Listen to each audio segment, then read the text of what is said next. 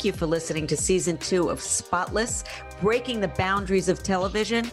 Presented by two media powerhouses, Triple Lift and Advertising Week, Spotless brings you in-depth conversations with the leaders who are driving this evolution. So, listen up. Evolution, we came from monkeys, now we're humans. Who knows where we are next? You're going to learn something on this podcast.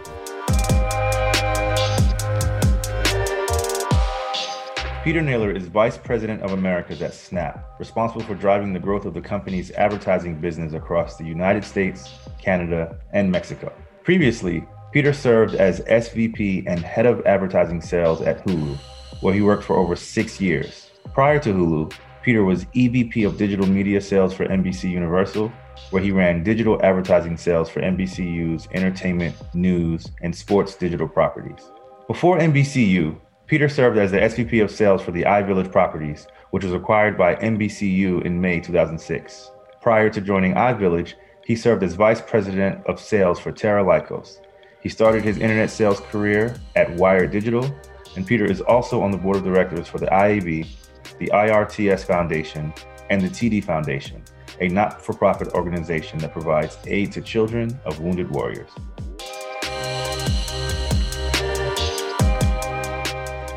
Peter Naylor, welcome to Spotless Season 2. Thank you so much for joining us today. I'm so happy to be here with you, Haram. So let's start by talking about your impressive career. I mean, you had an opportunity to cover digital, TV, streaming, and you're currently VP of the Americas at Snap. What was it about Snap that interested you most? Snap is really an extraordinary company in that it's a bright, shining example of how you can use both technology with some curation to really come up with a platform where really fun and positive things happen between friends. The app is really built around the camera, and everybody we know has two cameras, one pointing out, one pointing at their face. And magical things are happening with augmented reality when you enhance your pictures and your communications with AR. And it's a platform where real friends talk in real ways. So many platforms, you're putting your best foot forward or you want to be pixel perfect. And on Snap, it's really just about true friendship and communicating through the camera. So being here right now at a point in time when the media industry is going through such a major recalibration, I feel really lucky to be here. You mentioned augmented reality, and I definitely want to make sure that we spend a lot of time talking about that today. But if we take a step back for a second, you've worked across several verticals. And as you and I both know, there are differences between linear, mobile, streaming, AR, VR.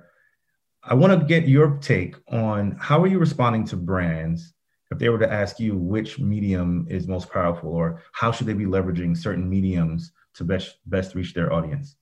Well, I think right now, every marketer in the world is going through, again, what I just said, which I just call a massive recalibration. I think there's two huge drivers that are causing change. One of them is the long, slow, or maybe long and fast decline of total rating points and gross rating points available in the market. And that's causing a lot of hand-wringing because television has been a proven performer for decades. And it's a pretty easy go-to for marketers who want to get stuff done and solve problems through marketing.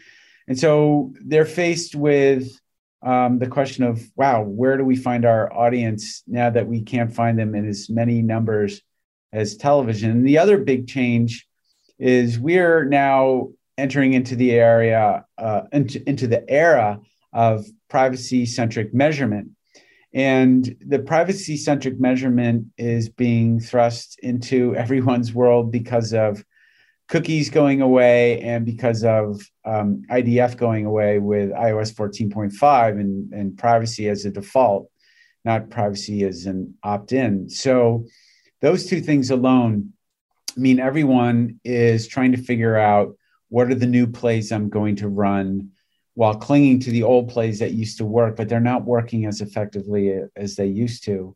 So when you wonder, gosh, what is the best way to go? I think everybody had an idea of what was the best way to go through old measurement, old media mix modeling, all of their spreadsheets were built 5-10 years ago.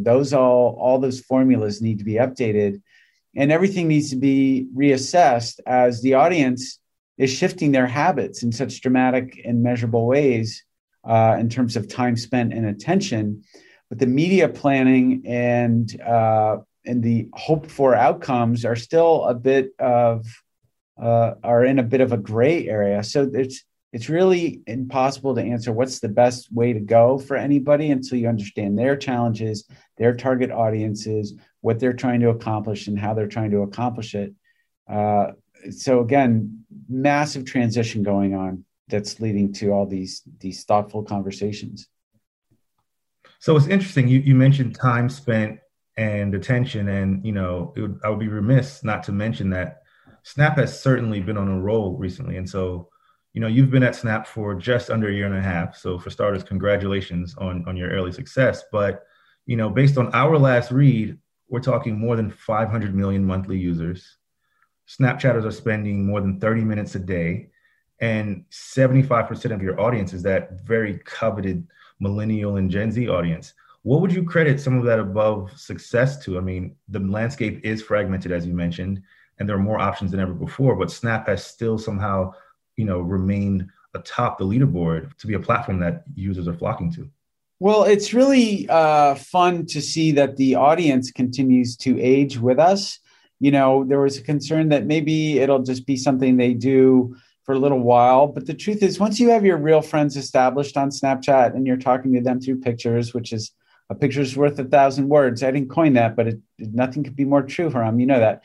I think the combination of having a really sticky killer app of our service, which is talking with your friends in a true fashion, combined with our kind of relentless innovation, has led to growth and continued growth. So when I talk about our continued evolution and innovation, you open up onto the camera.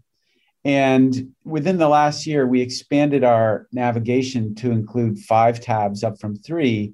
And so now we have the Snap Map, which used to be a swipe away. It's the largest personalized map of its kind in the world and totally extraordinary and ripe for so much growth.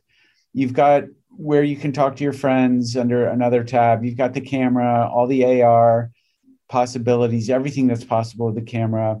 And then we've got content, and the content comes from people or brands like, newspaper brands like Washington Post or Wall Street Journal, magazine brands from Hearst and Meredith, big TV brands like ESPN SportsCenter, NBC News, international brands like the Daily Mail or Le Monde, and on and on and on. And then the new kid on the block is called Spotlight, and Spotlight is a new format that's very popular with a lot of platforms, which is the vertical scrolling video, user-created video, creator-driven entertainment. And so when you add all that up, you've got almost many apps in one when you get Snapchat. And so we're giving people a reason to come and talk with their friends and spend time with all the content. And on average, the average user comes in 30 times a day. So it's certainly a utility. And I would argue it's kind of an indispensable part of someone's life once they really establish their friendships and their habits here. So I feel really lucky that I got here. I got here last May. So I've only been here during the pandemic. And in that time, during the pandemic, I've come to really appreciate how powerful the platform is because, everybody at the company, we pretty much communicate on Snap as well. So it's just really fun. It's a really good time to be here. Wait, so you're taking your one-on-ones via Snap? Is that what I'm hearing? Yeah, no, if you want to talk to somebody, you can. How many ways can you talk to somebody? Slack, text, phone, email. Well, we do a lot of snapping. I think that makes perfect sense. And if nothing else, it shows that you all are believers in the brand. You mentioned this concept of many apps in one, which I think is really interesting. And it was truly on display at your Snap Partner Summit, where we had an opportunity to see a lot of the cutting edge technology, the partnerships, and a lot of innovation there. Notably, there were a lot of advancements in AR. And so, for someone who is familiar with AR from a consumer perspective, could you help me understand how do brands fit into the world of AR at Snap? Yeah, AR is really amazing. In short, augmented reality enhances the world around you in really interesting ways. And I think we have more than scratched the surface, but there's still so much runway ahead of us. So when AR really started on the platform, it was silly and frivolous. You could vomit rainbows, turn yourself into a dog, and all that good stuff. The famous memes of the boss in a conference call turning himself into a potato and couldn't figure out how to unturn himself into a potato. But today, for businesses, we're really finding some really cool uses of the technologies, and I'll focus on try-on technologies. So imagine you're a beauty marketer like L'Oreal, and your whole world changes during the pandemic because women can't go to the beauty counter and try on colors or lipsticks or whatever. Augmented reality allows you to use your camera, use your own face, and use their colors to do virtual try-ons. And it's amazing. If you're a sunglasses manufacturer, if you're Warby Parker, you can use try-on technologies and cut down on shipping costs. If there was a recent acquisition made by Walmart for AR, and one of the things they asserted was that when people use augmented reality for trying on virtual apparel or whatever, the return costs go down because they're doing a better job of purchasing what they really want, what they think will work for them. So there's so many examples, not only here, but with other companies, about how AR is really a killer app for e-commerce. And if we know one thing, we know that e-commerce skyrocketed during the pandemic, and I don't think it's going to ebb. I think it's only going to flow. We've reached new heights and a new plateau when it comes to e-commerce. So when you marry e-commerce with these great enhancements in augmented reality lenses, not to mention the new iPhone has great technology for making sure the AR really looks like it belongs, like if you do an augmented reality try on for footwear, it really looks like it's on your foot. If you try it for a wristwatch, it really looks like it's on your wristwatch. So the enhancements in the technologies, the hardware, and people's comfort with it is just going through the roof, and brands want in on it. So that's an interesting concept, because I would say during the pandemic, my interaction with AR first took place when I, for 30 seconds, considered buying a Peloton. Now, Peter, you know me, and I'm not a Peloton guy. However, I did go through all the motions to see if it were, if that bike was right for me. And there was a really cool feature that allowed me to actually scan my apartment and kind of focus on the location where I would place it. And it showed me this is what the Peloton would look like, in your apartment, in this particular corner. So I was amazed by that. But I guess my question now is, as the world continues to open up, what do you think the future of virtual try-on is? I mean, many people have been itching to get back outside and get into the stores. Do you see virtual try-on still being a concept that Snap's leading into going forward? I think that's a reasonable question. But I do know, when talking to marketers for years, like anything you can do to reduce friction in the purchase process is something they will embrace. One-click shopping way back in the early days of e-commerce, frictionless shopping, it's huge. So if anything can reduce you contemplating to add to cart or not, it's here to stay. And as people get more and more comfortable with the technologies, I think they'll come to expect it. It's almost like touchscreens. In the early days of touchscreens, it was this like magical experience. And now any screen that's not a touchscreen, it's almost irritating. It's like, why isn't this a touchscreen? I mean, and I think it'll be the same thing. It's like, why can't I do a virtual try-on? And going to the mall sounds romantic when you can't go to the mall for a year.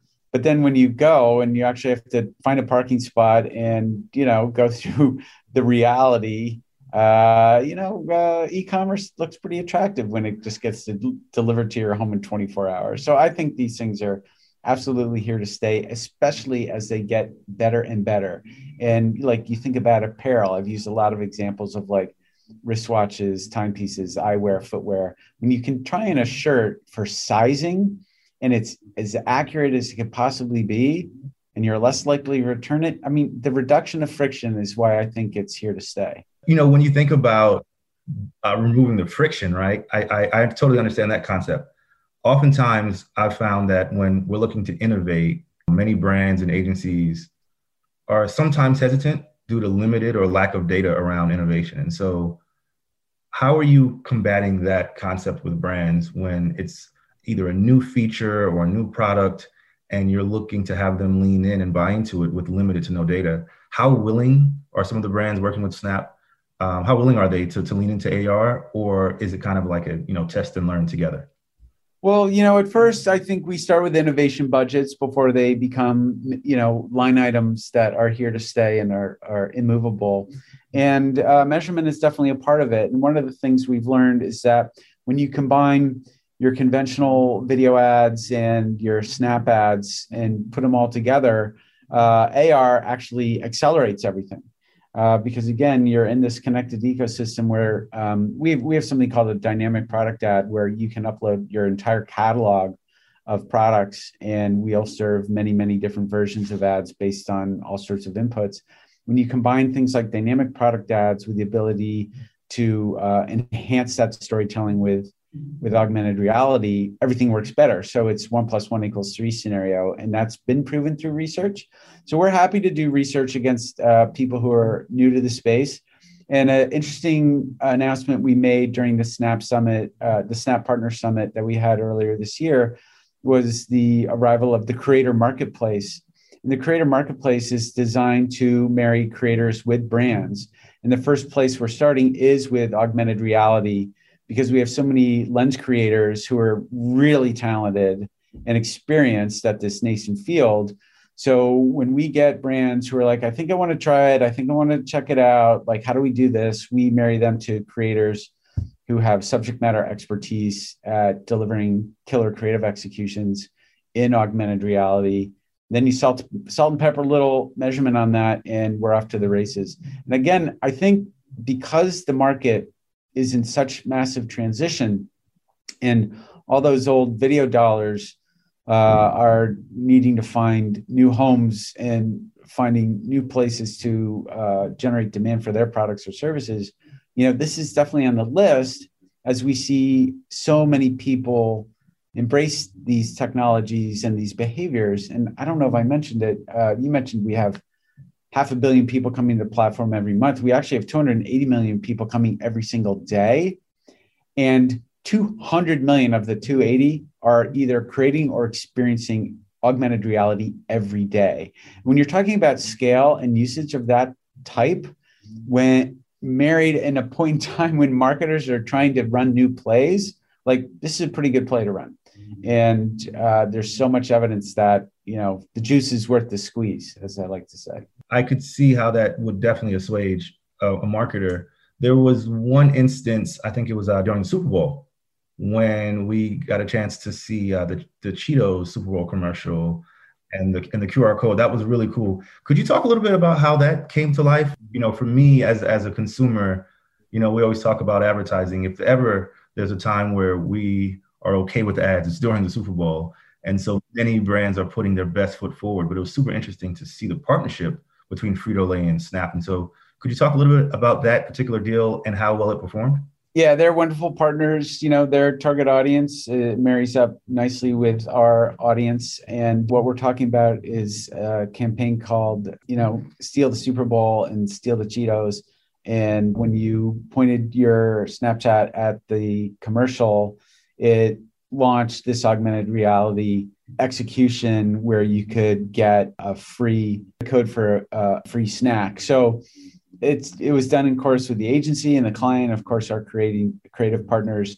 And this, again, is an example of a marketer who wants to do something with their $5 million Super Bowl spot to bring it to life. I think it's common that the biggest marketers in the world, they create their hero creative, and then they want to augment it however they can. And this was a really wonderful example of that happening with Cheetos. So I think you can expect more of that, because the great insight most people have is that two-screen consumption is alive and well. We know, for example, when people watch any NFL game, about 80% or so of the people who are on Snap are snapping, and they'll be snapping with their friends about the game. And boy, and if they're in person, you can bet they're snapping about the game. But they're snapping if they're watching on broadcast, if they're at the sporting event itself. And that's one of the insights that drove the good folks at Frito-Lay to determine that this was a great way to give the campaign extra life. So I think, it's those types of insights that will continue to drive innovation. Awesome. So when we're talking about augmented reality, but then there's also this world of virtual reality. And I think you and I were at Hulu at the same time when we were kind of dipping our toe into that space. My question to you is, would you say that AR is more palpable for brands than VR? Because I think we can agree that VR has not really taken off in the premium content advertising space the way, a few trades might have predicted years ago. VR is still alive and well, and I think it works wonders for certain verticals, but it doesn't seem to have, picked up the steam that many of us once thought. How would you compare the difference between the two? Yeah, I wouldn't sleep on VR, but I think you're right. And it has a lot to do with the hardware. I mean, every single person who's probably listening to us, again, is equipped with a phone with two cameras, front and rear facing. And that's all you really need to start playing around with and experiencing AR in a meaningful way. When it comes to VR, the equipment is still not ever present, and it's expensive, and it's still growing. That said, I wouldn't sleep on it, as I said. I mean, one sign that VR is still, in the infancy is just the fact that Facebook is still working really, really hard to make Oculus take off and become a household item. And recent headline earlier this year, the U.S. government committed to a $20 billion contract to Microsoft for HoloLens. When you see something like that, and they're going to put virtual reality headsets on the soldiers, like, those are some pretty interesting signs of the time. So more pedestrian, it's like, every phone everywhere is equipped with AR capabilities, and we aren't the only platform that's promoting AR. So I think that has much more short-term opportunity, but I imagine VR will continue its long, slow climb, and there'll be more and more innovation to come and to look forward to seeing. So just to kind of close the loop on AR specifically, if you could clear up any misconceptions around AR and why it fits well for brands, specifically around Snap, would love for our listeners who are marketers and or managing large budgets to understand why AR is a feature, a tool, and Snap is a platform that would really benefit them. Well, I think it's simple. If you're wondering if it's widespread, it is. 200 million people are creating or experiencing it every day on our platform alone. If you're wondering if it's difficult or challenging to make the creative, it certainly isn't cookie cutter, but it's not something we haven't done before. And again, we launched a creator marketplace to make it easy for people. If you're wondering if does it drive results, the answer is yes. And we've got so many case studies to show how it can complement everything that's going on. So any reason to hesitate, we've pretty much answered all these questions, and thousands of brands have embraced it as part of their marketing mix. So almost every single category, we can point to many, many examples of people successfully deploying AR as a marketing tool. So it's time to go big, or bigger. If you're in it, go bigger. If you're not in it, let's go. Awesome. So let's talk about Snap's audience for a bit. During this year's NewFronts, we had an opportunity to hear about the high concentration of young adults. What makes Snap's audience so valuable to advertisers? I know we mentioned the coveted millennials and Gen Zers, but there are many folks out there who are prisoners of the moment and are focused on the new platform of the day, the new social media viral thing of the week. Snap has had some staying power, and it's largely driven by the fact that your audience is really loyal, and you've created a platform that resonates with them. What is it about Snap's audience that's so valuable?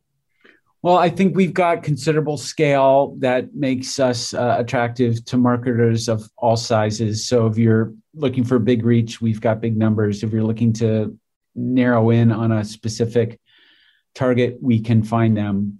And you got to remember the reason that marketers covet 18 to 34s, millennials, Gen Zs, it's about math. And that math is lifetime value. If you can convert someone to your brand when they're a young adult and you keep them for their life, the lifetime value is more if you convert a 20-year-old than if you convert a 50-year-old. It's not that 50-year-olds don't have disposable income, and it's not that they're not open to new ideas. But boy, that's the whole reason why young people have always been coveted by marketers. And that's one of the reasons why 18 to 34s and 25 to 44s have always been the television demographic, because that's where the action is. So the fact that we've got them at scale in a very personal way is what makes the environment really attractive to marketers. And again, we just keep enhancing the service and doing everything we can to make Snap an indispensable part of their lives. And it goes right back to where we started this conversation. You start on Snap with connecting with your real friends, your close friends. And it's not really a broadcast platform. It's a one-to-one communication platform. And that's when you can really be yourself and you're not worried about a conversation being out there in perpetuity. And so you can just talk and be yourself. So all those things combined make us sticky, and having a sticky large audience makes us attractive to marketers. So I love that you use the language "be yourself," because I think that's a great segue into the Snap Originals that you all recently previewed. Emphasize celebrity and influencer-driven shows, a lot of shows that are talking about diversity, social justice, and educational content. So with the increase of social awareness over the last year, would you be able to share a little bit about Snap's efforts and initiatives behind some of this new content that I guess I would say is long overdue, but is meant to better reflect the times and the society we live in today? Yeah, that's one of the things that attracted me to the company, is that we really are values driven and it's authentic. And I point to the fact that over half the leads or stars of our content in our originals are either people of color or LGBTQ+. So over half. So we want to be a reflection of the audience, and we're walking the walk, not just talking the talk.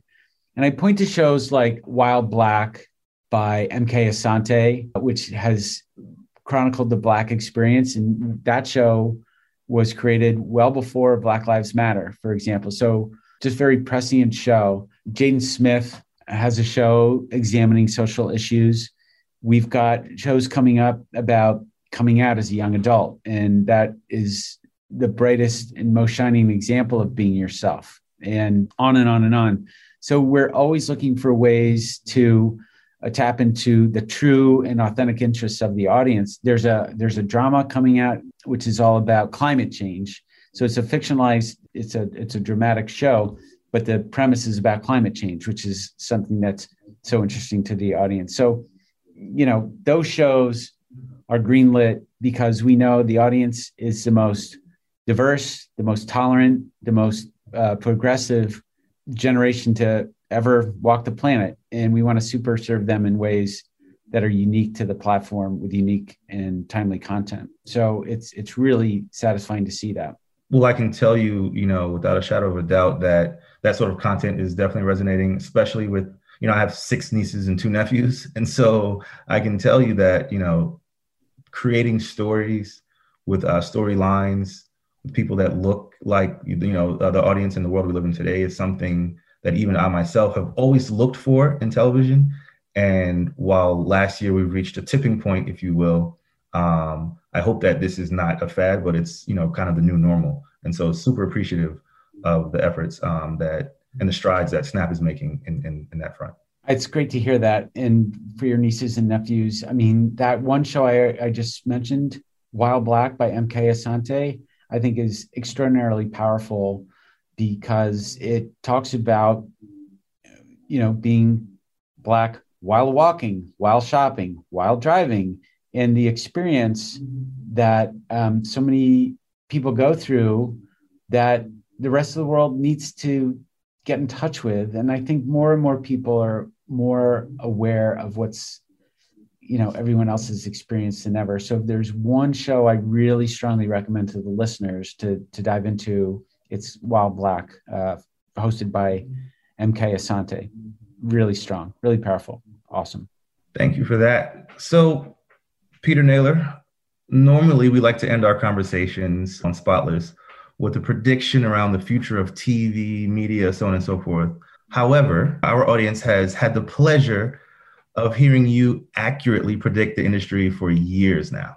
And since you and I know each other, I was hoping that we could play a little game. Basically, I'm going to give you two options with no context, and all you have to do is pick one. So super, super easy. I promise not to get you in trouble. So two options, no context, all you do is pick one. Okay. All right, let's do it. Cable subscription or streaming service? Streaming. Upfronts or new fronts? New fronts. This is too easy. Branded content or brand integrations? Both. Do you want me to expand on these answers? These seem like really easy. Like you just got to imagine what's going to happen in the future. Keep going. CES or Cannes? Oh, I like Cannes. Sorry. You're asking me the south of France or Las Vegas? Yeah, I'll take south of France. Okay. Different strokes for different folks. And the last one, Here Comes the Sun or Mr. Brightside? Oh, wow. How about Watermelon Sugar? That wasn't even an option. I know. You got to look forward, Ram.